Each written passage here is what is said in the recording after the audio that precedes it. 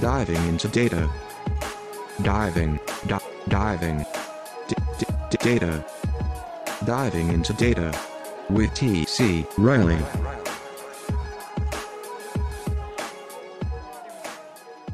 Hello everybody, welcome back to another episode of Diving into Data. This is your host T.C. Riley. Hope everyone is doing well out there, everyone's staying safe, staying healthy. Let's see, what we have on the docket today is things that are not specifically related to COVID. If you listened to our episode last week, we dove really heavily into everything with the COVID, how it's impacting the global economy, the US economy. Frankly, a little too much doom and gloom for my taste. So what we're going to do today is we're going to turn the tables on that. Title this week is going to be Taking Advantage of a Bad Situation. So yes, this is still tangentially related to COVID, but what we're going to talk about rather than the actual impacts of it is how you as companies and individuals should be taking advantage of this, viewing this as an opportunity to improve yourself, to improve your company, especially from a data perspective and a data practice perspective. We're going to look at the bright side and how we can make the most of this rather than just the negative impacts it has caused. We're also going to introduce a new segment called Industry Rapid Fire, which I'm going to hit on 2 to 3 industries every week of how they are using data and maybe ways that you don't necessarily think of them using data. So we're going to get more into that. Specifically, we're going to be looking at healthcare, finance, and then IoT and cloud AI, everything in that field as our 3 industries this week. But we'll get back around to that one. First, let's start off with taking advantage of a bad situation. So when we're talking about taking advantage of a bad situation, unfortunately, I think it's pretty obvious to everyone what bad situation we're talking about. Obviously, the global situation around COVID has led to a lot of changes with a lot of companies. So rather than going through, again, rehashing everything we already know about it, what we're going to look at today is right now, you and your team might have more downtime, might have more bandwidth than normal. Yes, I know there's situations out there where actually people are stretched even thinner. Maybe there have been some staffing changes and there's even a little bit less bandwidth on your end. But if you have the opportunity, I want to hit on the ways that you can take advantage of this time where certain things aren't happening to make other stuff happen that's going to benefit you and your company down the line. So the first step before we even dive into anything of how you can change, what you can take advantage of, is don't forget about the regular things. Don't forget about the little things. As we go through, I know a number of our clients have been impacted in terms of staffing, furloughs, layoffs, and things like that, unfortunately. But one important thing to remember is to not stop moving forward from a best practices and the BAU items, especially from a marketing perspective. Don't forget about things like email campaigns. Don't forget about things like social campaigns, drip campaigns, still engaging clients, whatever outbound efforts or marketing efforts you had in place. Do not let those completely drop off in this time. You might not see an impact right now. You're probably seeing a revenue and sales impact right now. But if you stop those marketing efforts right now, you're going to have a lot more problems down the line, because as businesses open up, as they did last week here in Texas, and as things start to move forward and get back to normal, whatever our new normal is, we need to keep in mind that anything you're doing now is going to hurt your funnel down the line. You're not going to have those leads ready to roll whenever things open back up and you can start making sales again if you aren't still curating content, creating content, doing outbound campaigns, doing email, social, again, all these things. So just a friendly reminder, do not forget about that. If the person responsible for those in your company has unfortunately been let go or temporarily furloughed or something like that, make sure you have an actionable plan in place now, today, to pick those up and not let those things drop. Don't make a bad situation worse for you in the future. All right, but besides that, all right, what can we do to take advantage of this time? What are we here at MarketScale doing to take advantage of this opportunity to do some self-improvement? A lot of people at home right now, you've seen a lot probably on social media and all around how people are able to take advantage of the personal time at home, spending more time with family, picking up new hobbies, getting into a better workout routine, whatever it may be. They're doing some, self-improvement on the home front. Let's do that from a business perspective too. No reason we can't take advantage of the opportunity all the way around here. So we're going to hit on 3 main areas where I'm going to encourage you to make some investments now, take advantage of this now. And those are marketing, sales, and then operations/service, the things that come after the sale, actually delivering the products. So marketing first, obviously the most relatable to us here for what we do at MarketScale. But there are 2 big places around optimization that I think people have an opportunity, and I hope that they're taking advantage of them right now. The first is SEO, search engine optimization. The second is on-site optimization around conversions. So SEO first. We've talked before in the past. I like to throw SEO into two buckets. I'm sure someone who's an SEO aficionado and does this for a career would yell at me for this, but to me, there's two main buckets for SEO. There's keyword SEO, and then there's technical or on-page SEO. When we're talking about the keyword strategy, what we're talking about is which words should we be targeting? What are we creating content around? That's important and is always going to be important. That's going to be something that's going to continue and frankly shouldn't really change. The only adaptions right there might be if you have a product or service that is related to the COVID outbreak and you wanted to try and capitalize on some of the increased traffic. Realistically, probably not a lot of changes now are going to reap benefits from that, because by the time you actually build up some authority for those keywords, we're going to be in a, hopefully, knock on wood, a post-COVID world. However, the on-site optimizations is definitely, and on-page optimizations is definitely something you guys should be jumping at and taking advantage of. The way to do this, and what we're talking about this on-page for those who aren't familiar, are things like meta descriptions, titles, tags, H1 and H2 and H3, and all the tags and headers we have.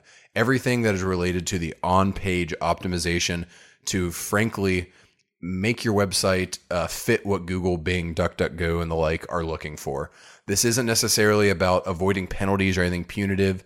Some people still, I think, have way too harsh of a view that Google's out to get people and is trying to get you, and it's all about avoiding penalties.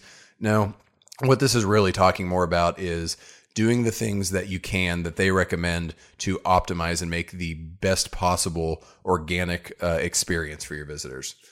The best way to do this is through some type of site crawling reviewing tool. If you have backend access to the CMS and the website, you can go in and review all this in a number of ways, but it's typically easiest to identify opportunities using an outside tool.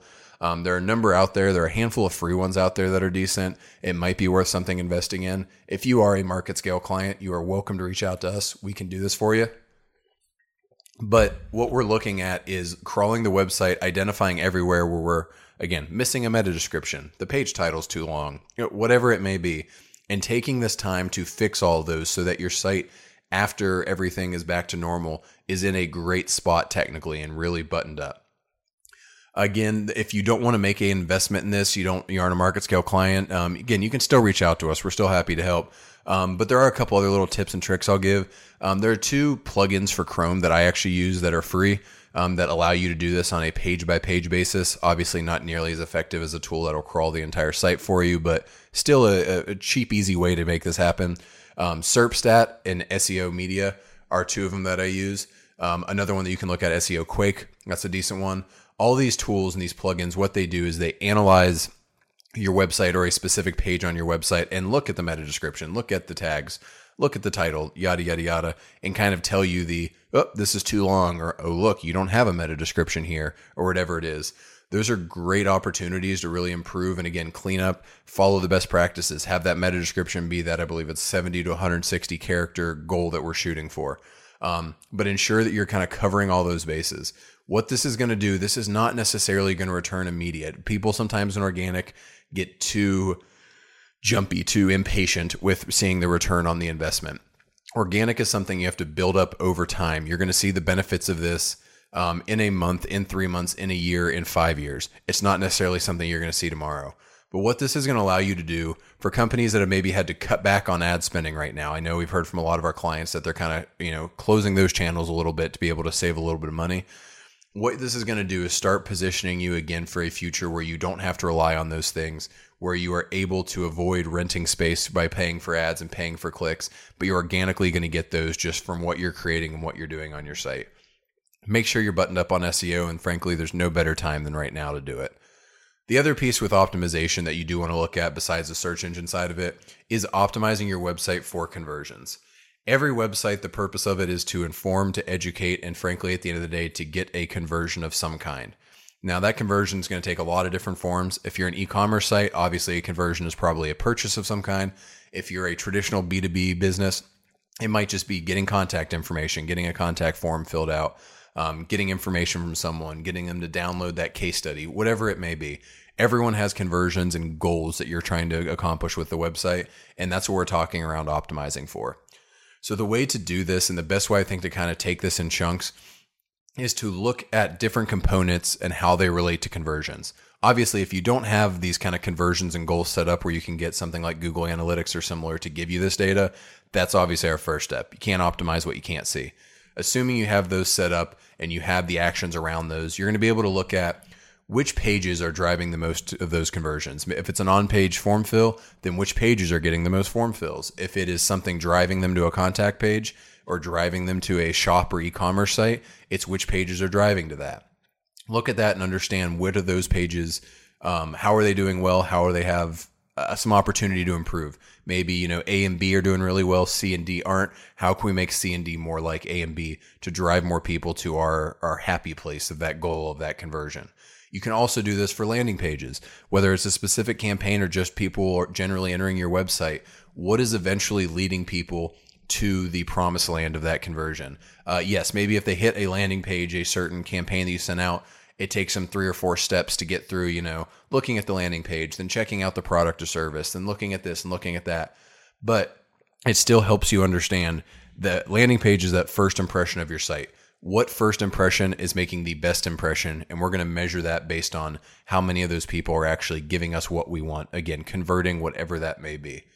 There's several ways you can also duplicate this. You can look at different traffic channels, organic versus ads versus social versus referrals versus direct, whatever it may be.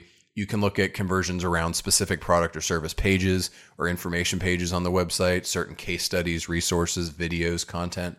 There's a lot of different ways to look at it.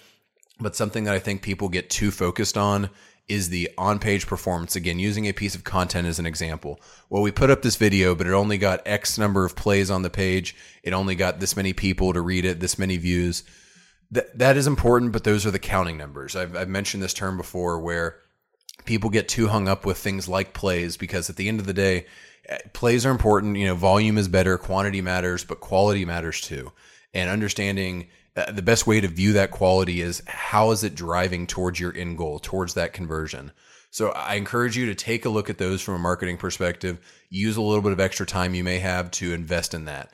Those investments are going to pay dividends for years down the line. This isn't something that's going to necessarily float you through the current scenario and the current world situation, but it is going to set you up to dominate for years ahead.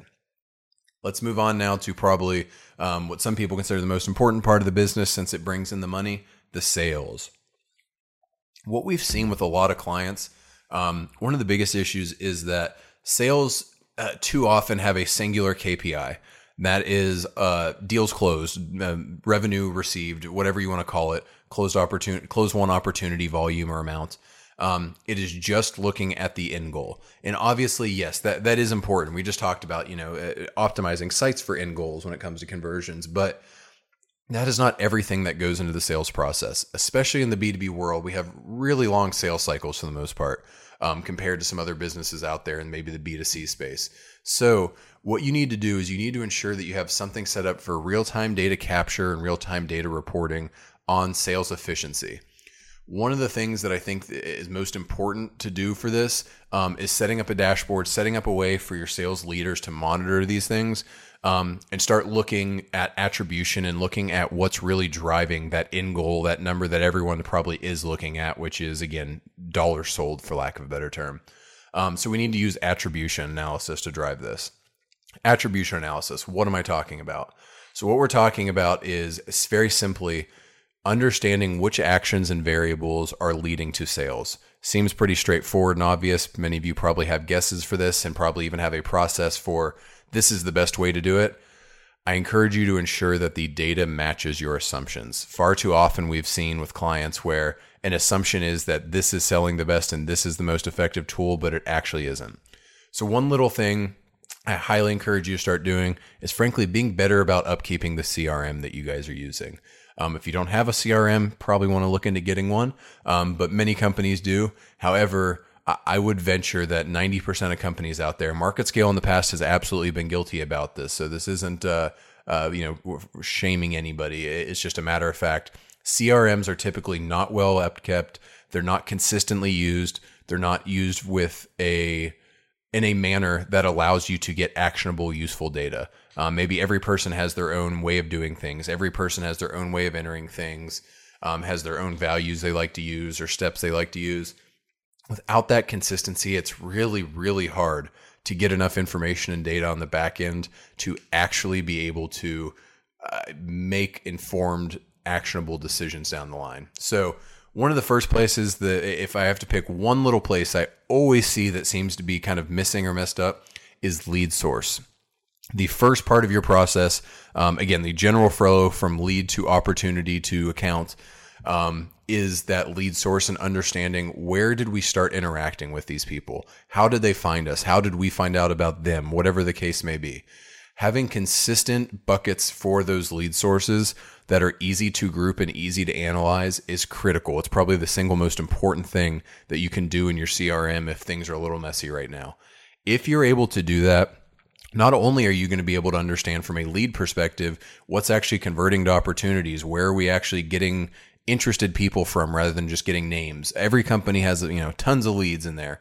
They're coming from many different places: inbound, outbound, purchase list, trade shows, networking, wherever it may be. You got a million lead sources. Make sure that they are accurately defined, that your team understands what those values are and should be, and is sticking to a rigorous process of ensuring the accuracy of those. Build some reporting around the different values being put in. If you can boil it down, here at MarketScale, we were able to boil down our lead sources into 6 main categories. We also have another field called lead subsource, which gets a little more granular, allows us to dive deeper. But just from a high level, we have these 6 buckets of website, of trade shows, of referrals, of a handful of others. And by ensuring our teams are accurately reporting on those, we've been able to identify some places where, hey, we have not been putting enough investment into this channel, because when we get leads from here, not only do they convert to opportunities really well, they convert to close won deals really well. And alternatively, we've seen some that we thought maybe traditionally were really valuable channels. They weren't necessarily as valuable. It was more of it was enough volume, you're bound to get a couple sales. But we've been able to kind of hone in on how we're doing that and change that. And I encourage y'all to do the same. Understand what is leading to sales, because that lead source can carry through the whole way from that converted lead to that closed deal to even other deals and how much they're renewing, how much churn you have on customers from these different sources. This is all valuable. And while there's a million other things you can track, different activities being performed in the sales process, which promotions, campaigns they're involved in, what stages they're in, and where you have drop off there. Those are all effective measures, and there's a lot more you should do and could do from an attribution standpoint. But if you do nothing else, lead source is our theme of the day for sales, ensuring that that's accurate and ensuring that you have a good process there. If you don't know how to go about that or where to even start with that, again, reach out. Anyone can always reach out here, thomas.riley@marketscale.com. Happy to answer any and all questions, whether you're a MarketScale client or not. We're always here to help.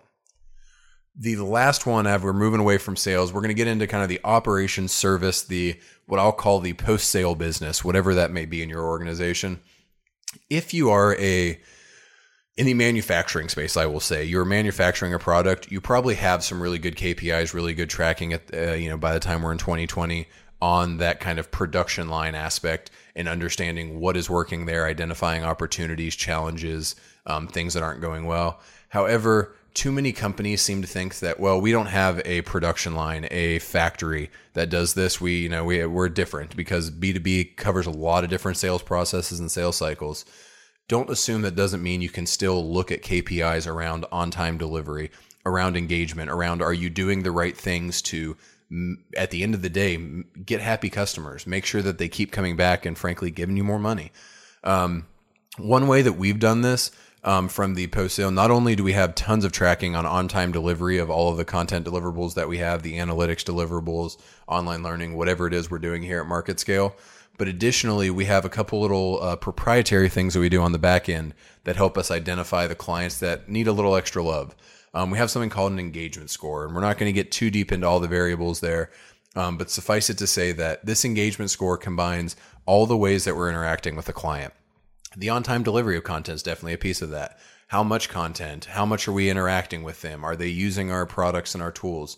All of these things are able to be combined in order to give us a clear view of generally how engaged is this client with MarketScale and with our offerings. Everyone knows that generally the more engaged the client is, the more lock-in you have, the better off you're going to be in terms of renewals and in terms of avoiding churn. But what we were able to do is we were actually able to statistically analyze this and find a formula and find a setup where with about 98% accuracy, we can predict our renewals and churn, which is pretty impressive. I'm proud of the team for being able to knock this out. But what that does for our team is that we can understand where a client is tracking relative to that score, and this kind of, again, this all-encompassing, are they going to renew with us score? And what we're able to do, again, this is not purely just from we got to go address it so we get more money. It also identifies the opportunities where, frankly, we aren't doing good enough for our clients. We could be better. We should and could be servicing them better. And these scores help us identify those opportunities. We know how they tie in from the business perspective and from the eventual revenue perspective, but also just from a service and providing the best possible experience to your clients. It's critical to do that. So I encourage you to all start to consider, if you don't have something in place for this, start to consider capturing more data on active clients. Again, in regards to what are they getting out of our partnership and what can we do better? You can almost always find a way to improve that aspect of your business. And frankly, every department and role has an opportunity to be better. If you have the data, use it. If you don't, you got to find a way to start doing it, but take advantage of this bad situation and improve your business, improve your operations, and let data help you guide a better future for your company. Don't just make it about surviving right now, make it about thriving in the future. We are going to take a quick break, and then we're going to be back with our new segment, Industry Rapid Fire. We're going to touch on healthcare, finance, and IoT today. We'll be back in a second.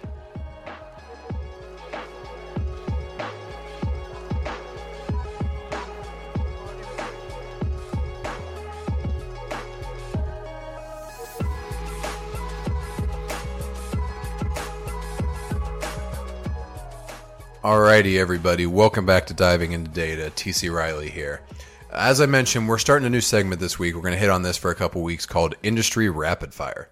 So what we're going to do is we're spending just a couple minutes, probably 2-3 minutes a piece, on a number of different industries and how they're using data, but specifically how they're using data in ways we probably either haven't discussed or that you're probably not thinking of. So this isn't necessarily there's a million stories out there. Again, healthcare is our first one about healthcare's using data. We're going to look at some of the tangential ways that data is being used that you might not be thinking of. And my hope is in doing this, if it's for your industry, great, maybe gives you some specific ideas. But from a broader sense, I hope it gets you to think about using data outside of the current confines that you've put around how you use data in your business. For the next few weeks, I'm going to be referencing something that Forbes put out back in, I believe it was October, about 6 months ago. It's called Forbes Analytics Plus, From Data to Answers. This is a free kind of publication special edition thing that Forbes did. You can go check it out online. They partnered with Teradata, who's a large analytics software and services provider, to do this. And I think it's an incredible article that teaches a lot about a lot of different industries. So I would highly encourage you to check that out and take a look at it. The first thing I mentioned we're going to look at is healthcare. So the healthcare article that I want to kind of dive into is actually, it's using a little bit of a use case around Simon's Healthineers. So what they're doing is not just using data from the way you might traditionally think healthcare uses data, which immediately probably pops into your head, patient data. Yes, that is important. You know, it's great to be able to go into a doctor, have him pull up from some cloud storage system, every record, every medical thing you've ever done, every immunization, whatever it is, have as much information as possible for doctors to treat patients. Absolutely a great use of data. It's going strong. It's getting better. But we're not going to focus on that today. What we're going to look at is actually a different way of looking at it. And what this little article mentioned was something they're referenced to as Healthcare 4.0, the next generation of healthcare. And what it boils down to is being able to gather all data and being able to immediately use it to translate to improved healthcare management, efficiency, and cost control. So what we're talking about here, the management, yes, that might be a little more patient specific, but in the efficiency and cost control, we're talking a little more, I would almost say, on the operations side of the business, on the behind the scenes, not patient interactions. Specifically, what this article dives into is how they're using big data, for lack of a better term, to identify issues with equipment in hospitals and doctors' offices. Something that probably not a lot of us think about, but when you think about all of the equipment at this point in 2020, all of the smart equipment in all of these hospitals, there's so much data to be had, and the infrastructure is probably already in place to capture and use a lot of this. But what this is going to allow companies to do, especially anyone that works with hospital equipment, whether it is the hospital/doctor's office themselves, whether it's the servicing company, whether it's the actual manufacturer, what this is going to push for is adopting a predictive and proactive maintenance model, so that you're not going and fixing broken machines. You're going to fix a machine that might have an issue that could break. The whole idea of this is you need real-time access to the data on the machine so that you can identify what really are the issues. Not only can you identify the second it happens and get on it and get it, again, be proactive, fix it before it is a issue, but additionally, you're going to be able to use this data over a longer period to understand what variables truly are predictive of those issues. Again, let's say that we have issue A, B, and C with my machine here, and then a week later, after all these issues pop up, it breaks. Okay, again, another doctor's office across town, they had issue A and C, and it broke. And a third one, it had B and C, and it broke. Okay, well, maybe we can say that the common variable here is C is wrong in all of them, and that's what's leading to it. So what we're able to do is we're able to move to a predictive model that anticipates those service needs before they happen, and also try and identify and raise our first-time fix rate, so that we're not going back and fixing whatever was wrong with B and the thing starts running again. Well, we didn't actually fix C, so it breaks again next week. Nope. We know what the root cause truly is of the issue. We're able to correct it and fix it the first time, and we're good to go from there. So that was our healthcare piece. Again, think about healthcare data not just from a patient perspective, but from a company and an ecosystem perspective, and figure out how you can also translate that to whatever industry you are in. The next one as we move into is finance. So the case study here was around US Bank, and what people think of financial data and how banks use it. Traditionally, it's been a lot more, they use financial data to push financial products. They use your loan history. They use your bank account history. They use those economic indicators they have on you from that perspective to drive and encourage products. Unfortunately, we probably have all gotten you have a checking account. Let's open up a savings account and a credit card with us too. Emails and calls and all that. That's fine and dandy. Again, that's a little bit of an older model. But what US Bank is doing and what more financial institutions are doing is they have all this data, but how can they actually use it in the most valuable way? Their goal is to serve clients in the preferred way to maximize their benefit. That's kind of the mission statement there. And what they've kind of identified as the way to do this, or the best path to go forward with this, is moving from a transaction vendor to a trusted partner. Again, in this Forbes Teradata article, they specifically use those phrases, and those really stuck out to me. Financial institutions are wanting to move from just the entity that is moving your money and that you're dealing with to an actual partner, a way that you view other services. Again, the difference in calling up a random AC repairman to come to your house and having a relationship with a maintenance company that is able to come out and do some proactive maintenance, help you out, is someone you trust and value, not just another company that you're paying a service, a fee for a service or a product. And what they are trying to do is, rather than focusing on the sale necessarily, they're focusing on partnering with their customers through life's milestones. And an example of that is they're not just going to use financial data. They're also going to use data they have on these people. Frankly, we've talked about it in the connected world. There's all types of data out there to be had, but they're using that data from social media, from other things that you're doing to understand what you're going through with life.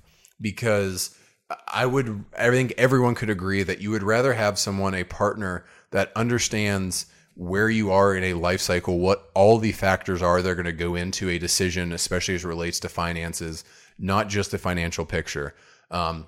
It doesn't necessarily just matter how much you have in this account and that account, and do you have this set up. It also matters, and what am I going to need money for in the coming months? As a little use case for my personal life, we had a baby about a year ago. He's just over a year now, and my wife's pregnant with our second little boy. There are a lot of things financially I would love to do in terms of future investments, in terms of investing even more for retirement and things like that.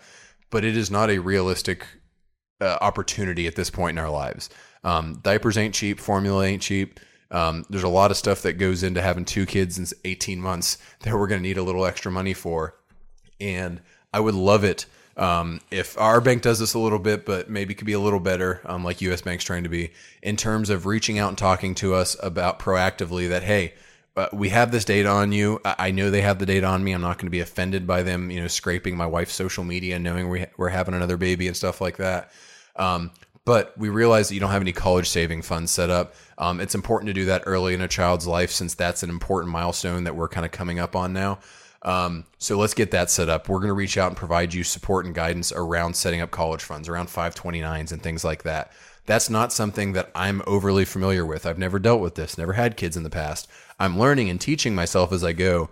But what these banks are going to try and move to do is identify those and help you serve up products, guidance, be the guide for you, so that as you're going through these milestones and these journeys in life, it can connect into your financial picture rather than being two siloed buckets where the bank's just more worried about getting me to open up a new savings account, despite the fact that, hey, we don't really have a ton of extra money to put in savings right now because we got 2 extra mouths to feed in the house. So again, that was our rapid fire on finance. Lots of good stuff. Think about how data can be used outside of the historical context. Use that information to better serve your clients. And again, I love that for just about any company out there. Go from transaction vendor to trusted partner and figure out how you can do that more effectively. Last rapid fire industry we're going to hit on is IoT, and the cloud services, AI, everything that goes there. What this was talking about, this specific article, again from Teradata and Forbes, was developing IA before AI. And I loved this article. And what IA is information architecture over artificial intelligence before artificial intelligence.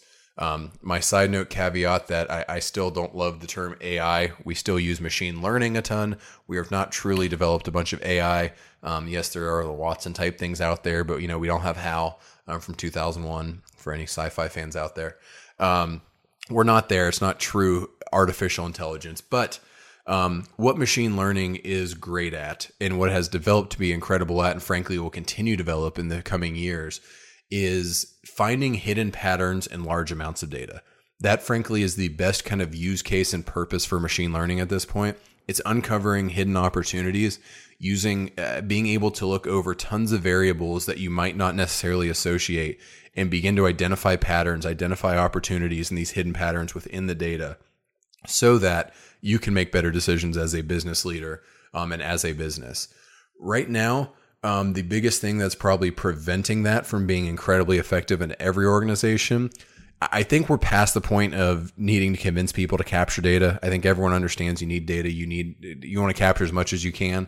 The biggest issue we see in the industry is people working in data silos instead of open warehouses. And what I mean by that is too many companies have a tendency that, yes, hey, going back to our example from earlier, we have all this sales data. We have so much information on every call, every dial, every activity, every close won, close lost deal, yada, yada, yada. We have all this stuff, and we can run it to make our sales process more effective.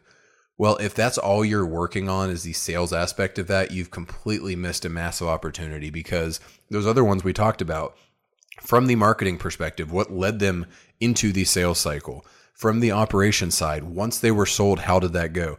All of that is relevant information for what I will call that line item or that record, that customer, that should be included. Because when you use these machine learning models, in general, the more data you have, the better off you're going to be, but it needs to be connected. I'm not saying you need to build, roll out a massive data warehouse structure and completely redo your infrastructure from that perspective right now, but you do need to be moving towards a way where data is not siloed. Things are connected. Frankly, this is something we've made a big investment on from MarketScale's perspective, because we were too siloed. We didn't do a good enough job with this in the past. So we're getting better. But don't be too high level. Don't assume one size fits all for these type of things. Find a solution that works for you and your company, but that also allows you to connect those dots across those channels more and avoid those silos. The last thing that I think is a really good summary point, and the exact quote again from this Forbes Plus Teradata article, is that AI will expose organizations that have only paid lip service to data and data practices. What this is really talking about is, again, everyone I think now is at least paying lip service, if not actually following through on using data in a company. But if you're not doing it in the right way, if you're not having the foresight to set up models and systems that are going to allow you to take advantage of the advancements in the AI and machine learning space in the coming decade, it's going to expose you and make you realize that it's going to be hard to go correct it. You're going to go in, you're going to say, hey, CEO wants us to adopt machine learning. Great, we're going to put a big investment in this and that platform and do this and this. Great, where are we starting? What data do we have? And you realize that the projects you're going to be able to run might be minimal in impact because, yes, you maybe can optimize some stuff from the sales process. Yes, you can optimize marketing. Yes, you can optimize from the service side, but you're not necessarily optimizing overall. You're not optimizing for both the how do we get them in, how do we convince them, and how do we service them and ensure that they come back more and more. You haven't connected all those dots, so you're going to miss a lot of opportunities. So there was our rapid fire on the IoT world and the industry of thinking about it in a little different way. Alrighty, everyone, that's all the time we have for today. I appreciate you taking the time to join us this week. We talked about taking advantage of a bad situation. Again, with everything going on in the world, what can you do as a marketer, as a sales rep, as an operations lead, as someone in a business in America in general, to take advantage of maybe some open bandwidth, of some new opportunities to set your company up great for the future, and the different departments and how you can take advantage of that. And we also did our industry rapid fire segment on healthcare, finance, and IoT about how you can think about data in different perspectives. Again, hoping that it opens up your mind to thinking for your business, how you can do different perspectives. We will be back again next week with some more rapid fire and another great topic. I hope everyone out there stays safe, stays healthy, and we will talk to you again soon. See ya.